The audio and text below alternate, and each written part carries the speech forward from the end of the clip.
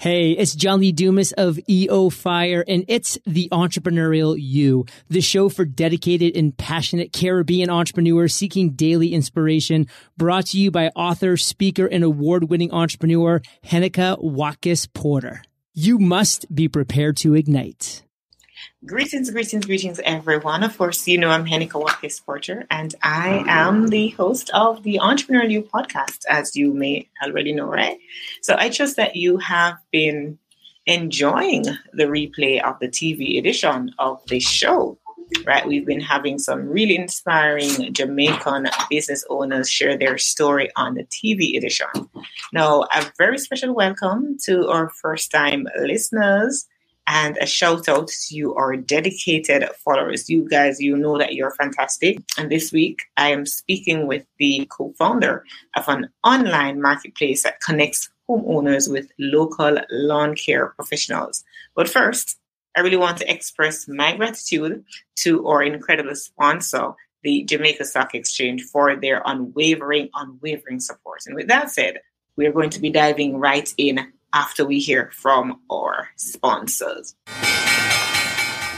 We needed to raise capital, but our experience with local financial institutions was that they were cautious and slow to act, and interest rates were far too high.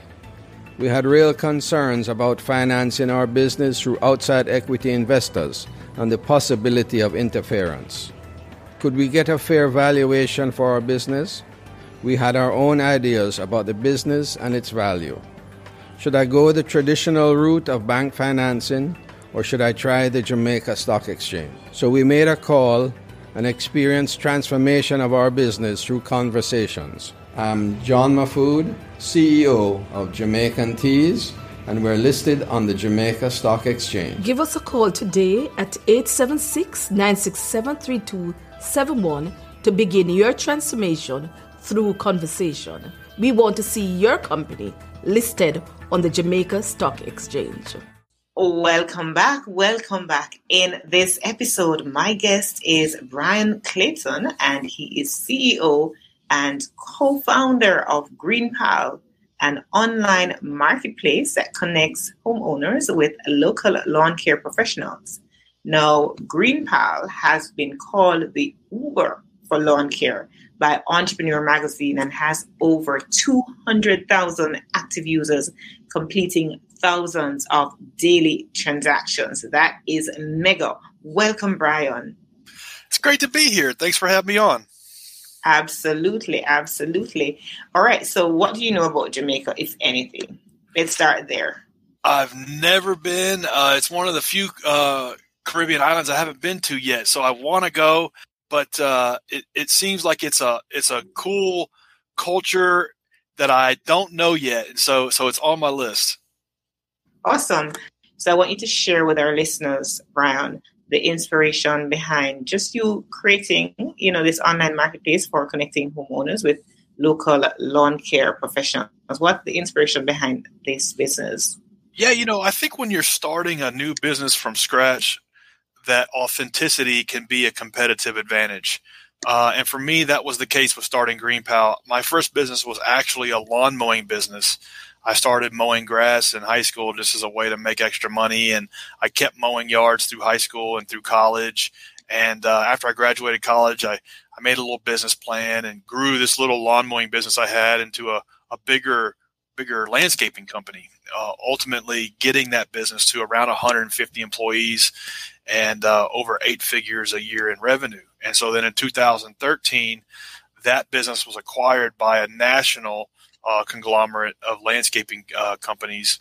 And so I took that business from just me and a push mower to eventual exit.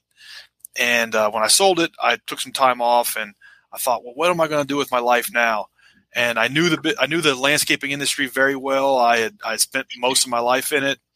And so I knew the problems that needed to be solved, and I knew how technology could solve those. And so I decided, okay, I'm gonna build the app that is the Uber for landscaping. And it was kind of I was naive as to how hard it was going to be, but that was a good thing, because if I had known how challenging it was going to be, I'd never would have started it. But the first few years were very challenging. But now 10 years in, GreenPal is a 10-year overnight success. We're nationwide in the United States, in 300 plus cities, hundreds of thousands of people using the app and doing multiple 8 figures a year in revenue. And everybody, knows about Uber. So is there any aspect of the Uber model you had incorporated into GreenPal specifically? Yeah, so Uber is a little different in the sense that they'll send a different driver to you every time, right? You don't really care who takes you to the airport. You don't really care who picks you up. Well, when it comes to lawn care services, you do care. You do want the same service provider every time. So we're in the business of making quick introductions, getting you prices very quickly, and then making it really easy to order a lawn mowing service and then use that same service every week for the rest of the season. So we differ from Uber as far as that goes.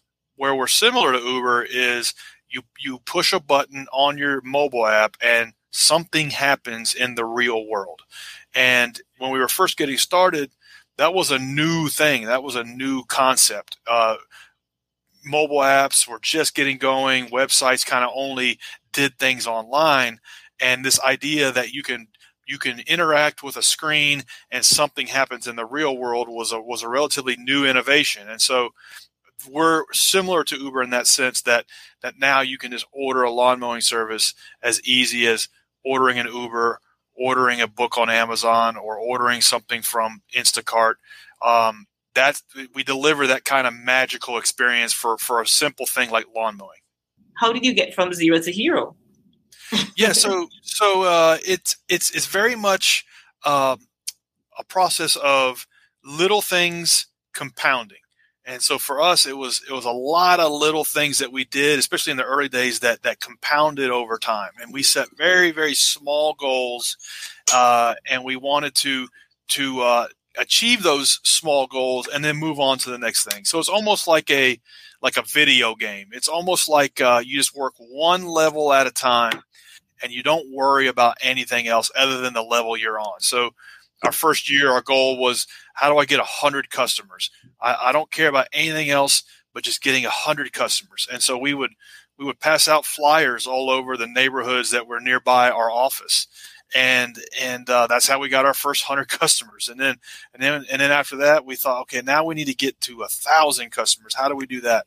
And we figured out, okay, well, now we need to get good at online marketing. We need to get good at digital marketing. So we studied that, and we made a little strategy for our business and got to 1,000 customers. That took about 2 or 3 years.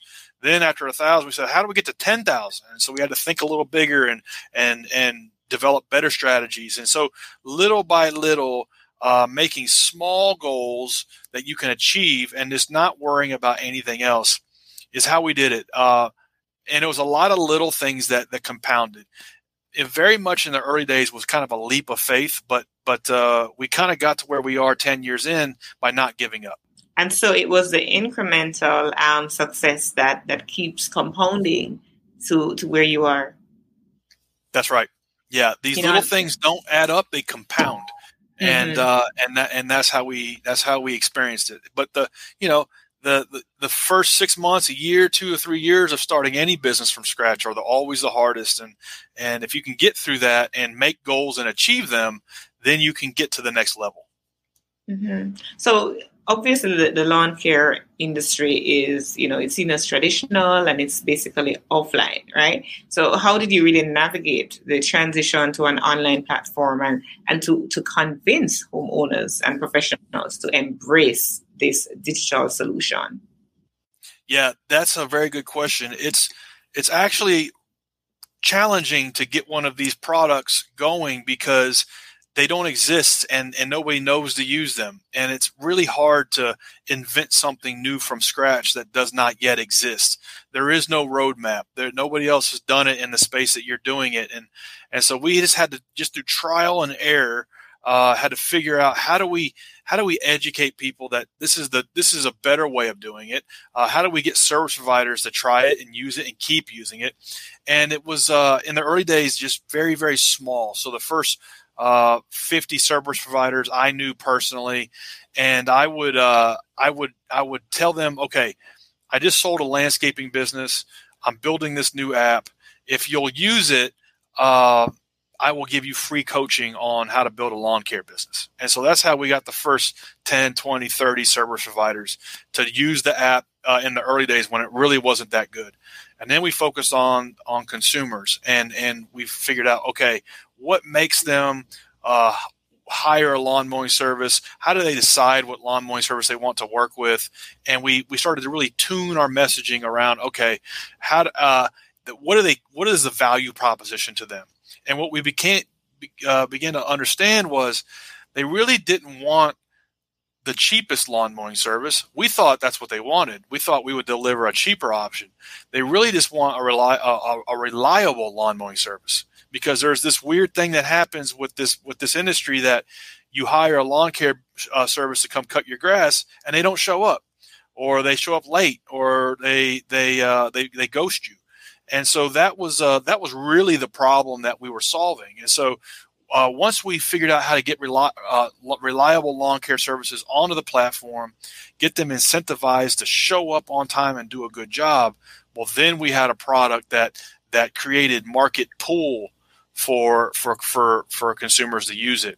Kind of like, you just order an Uber. You don't really want to call into the taxi cab phone number and get put on hold and have to do all of that. Once you've ordered an Uber, you'll never do that again.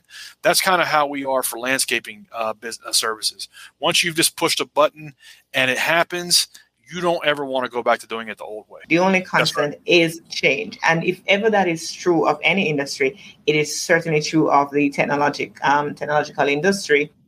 Expectations change over time.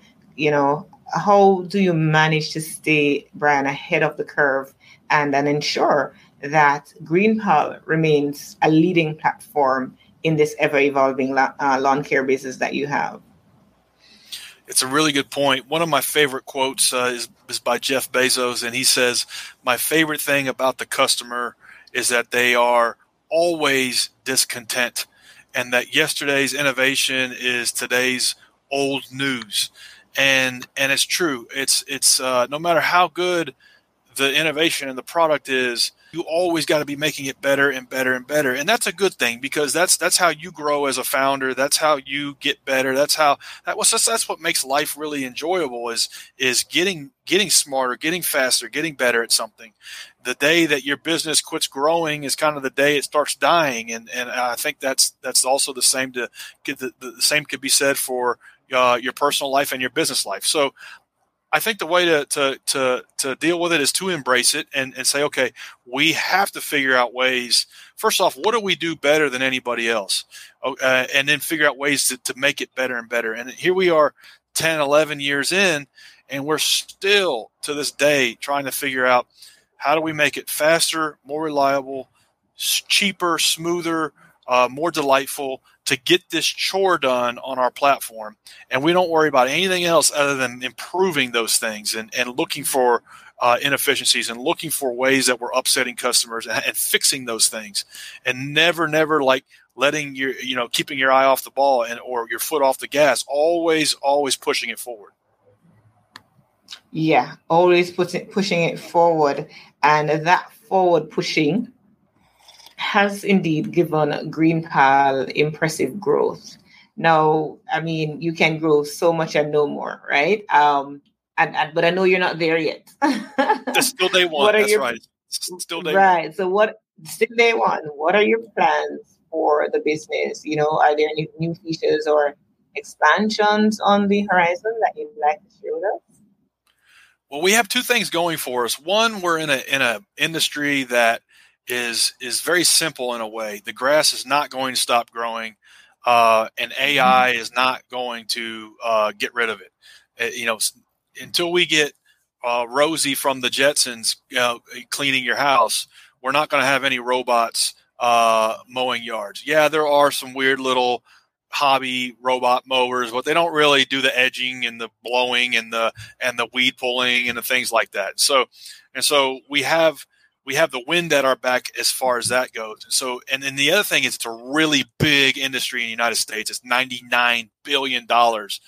And we're doing like around $30 million a year in revenue. So we're just scratching the surface of what's possible in this industry. So even though we're 10 years in and doing well, it still is day one. We want to get to 1 million users using it every day. And right now we're around 300,000. So that's our next goal. Right now it's 1 million users, 300,000. 10 years ago, the goal was how do I get from 100 users to 500 or 1,000? So the goals, like a video game, every level has its own final boss, and this is no different. And the goals get bigger and bigger and harder, but that's what makes it fun. That's what makes it fun indeed. And you have proven, your business has proven that you can take a new innovation and revolutionize a traditional space. What advice would you give to entrepreneurs who would like to do the same? They would like to have, create a thriving online marketplace in a traditional industry. What advice can you give, and what are really some of the key lessons that you've learned along the way with GreenPal? Yeah, there might be three things. One is start small. I think the first 10, 20, 100 customers should be hand-to-hand combat, should be you selling them the product personally, you kind of over the shoulder looking at how they solve the problem and how your product solves the problem, and just hand cranking that. It's not really scalable, but it's a good way for you to observe the pain points and fix things about your product and come up with ideas about how you're going to improve their life and make it to where they want to use your product. So that's the first thing. The second thing is authenticity can be a competitive advantage. What is an industry that you know about that you can bring solutions with technology to the table and not have to guess, because that a lot of times it's hard enough if you know the industry very well, but if you don't, there's going to be a learning curve there. Naval Ravikant calls it specific knowledge. What is something that you know that very few other people know? What is a combination of your background and experiences that you can bring into a business that gives you a competitive advantage? And then the third thing is to not give up. I think a lot of people don't succeed in starting new businesses is because they have bright shiny object syndrome and they want to go from this trend to the next, and they move around from one thing to the next every 6 months or a year, and they don't get any traction in any one given thing. Really set small goals and lean in and just talk to your customers and figure out how can I make their life easier and better with my product and knock those goals down. The least kind of glamorous your business, I think the greater your chances of success. So the fact that it feels like a slog is a good thing. The fact that it's hard is a good thing. And if you can embrace that and not give up, that's what makes it valuable. We've been talking, and we make it appear almost like it's a linear thing. Your 10, as you say, your 10-year overnight success. But along that journey, clearly there were some hardships. Clearly there has got to be some struggles. What has been your biggest struggle along this journey? And how, you may have answered the question already, but just to be specific about it, how did you overcome that challenge, that struggle? Yeah, it's funny, the struggles that you face as an entrepreneur. As after 2 or 3 years goes by, you're always glad they happened, because those are the things that cause you to get better, cause you to seek out the knowledge and seek out the solutions and seek out the ways for you to level up. I think every business kind of reaches the bottleneck of the capabilities of the founder. And so the business is causing you to grow and causing you to kind of conquer these things. So it is a good thing that there's challenges.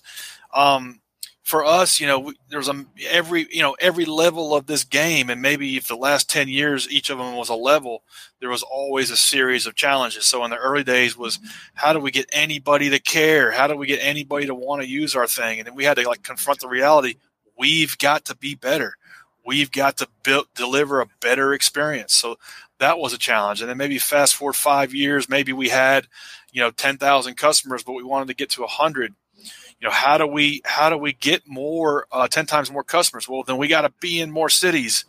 Well, I don't know how to go to more cities. Well, we got to develop a plan and a step-by-step, market-by-market expansion plan down to the detail, and that took a long time. That was a challenge, and then other things, around, we get a lot of our traffic from Google. Google is always changing, how they rank pages and how they rank websites, and so that's been a challenge, staying out in front of that. The good thing is that there's always a challenge. That's what makes it interesting. Every level of the game has its own challenges, and if you don't want to deal with the challenges, entrepreneurship may not be for you. It might be better to go work a job somewhere. I want to hear what's your team like, Bryan. So, and how is it different compared to when you just started? Yeah, in the early days, it was just me and two friends of mine. It was three of us, and we all shared some commonalities. We wanted to achieve a level of success in life, and we all had a chip on our shoulder. And none of us knew how to code. None of us knew how to build software, but I could see that we all had the ambition enough to learn how to do those things, and that's all we had.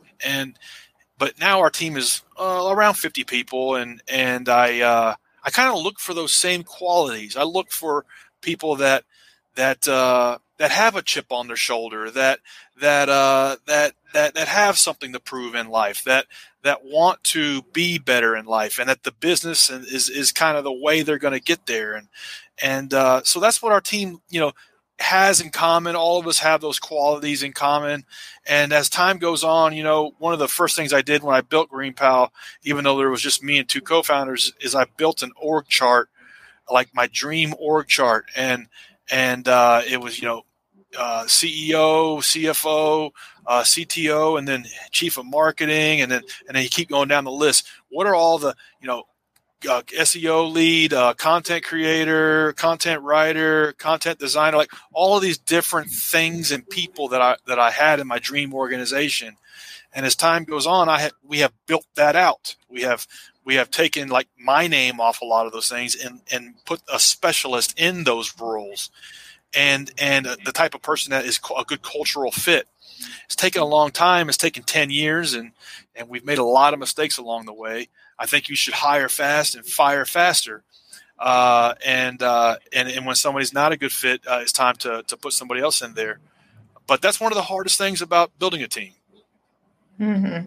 Well, you've definitely put a spin on the traditional hire slow, fire fast. Hire fast, you say, but fire faster. That's right. All right, Bryan, leave with us your contact information, for the business one, but maybe somebody, a fellow entrepreneur or, an aspiring entrepreneur rather would like to, pick your brain. If you have time for mentorship or anything, you can, leave your information with us. Yeah. So the website is greenpal.com, or it's in the App Store or Play Store. And anybody wants to reach out to me, the best place to find me is Instagram. Just go to Bryan M. Clayton.